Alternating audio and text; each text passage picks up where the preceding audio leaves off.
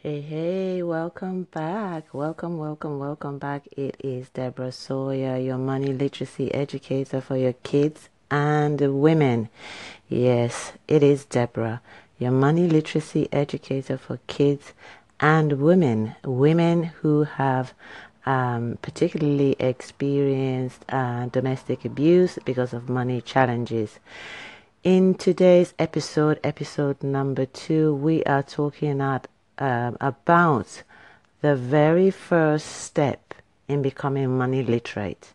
What is the very first step? And I'm going to keep this a broadcast very short, sweet, and simple. And the first step is really working on our mentality. You know, a lot of times we hear it out there, the mindset this and mindset that.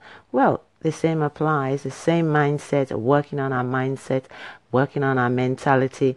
The same principle applies when it comes to becoming money literate. The reason why is because we have been programmed and taught so many things from a young age, and we've been taught so many wrong things. We have been told so many wrong things.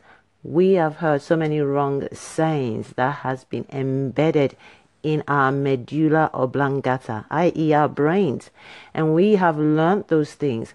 And before we get started with any form of money literacy, financial education, what we've learned, we need to unlearn and then relearn.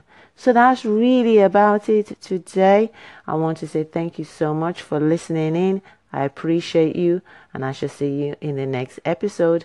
Take care. It is Deborah Sawyer, your money literacy educator. Bye for now.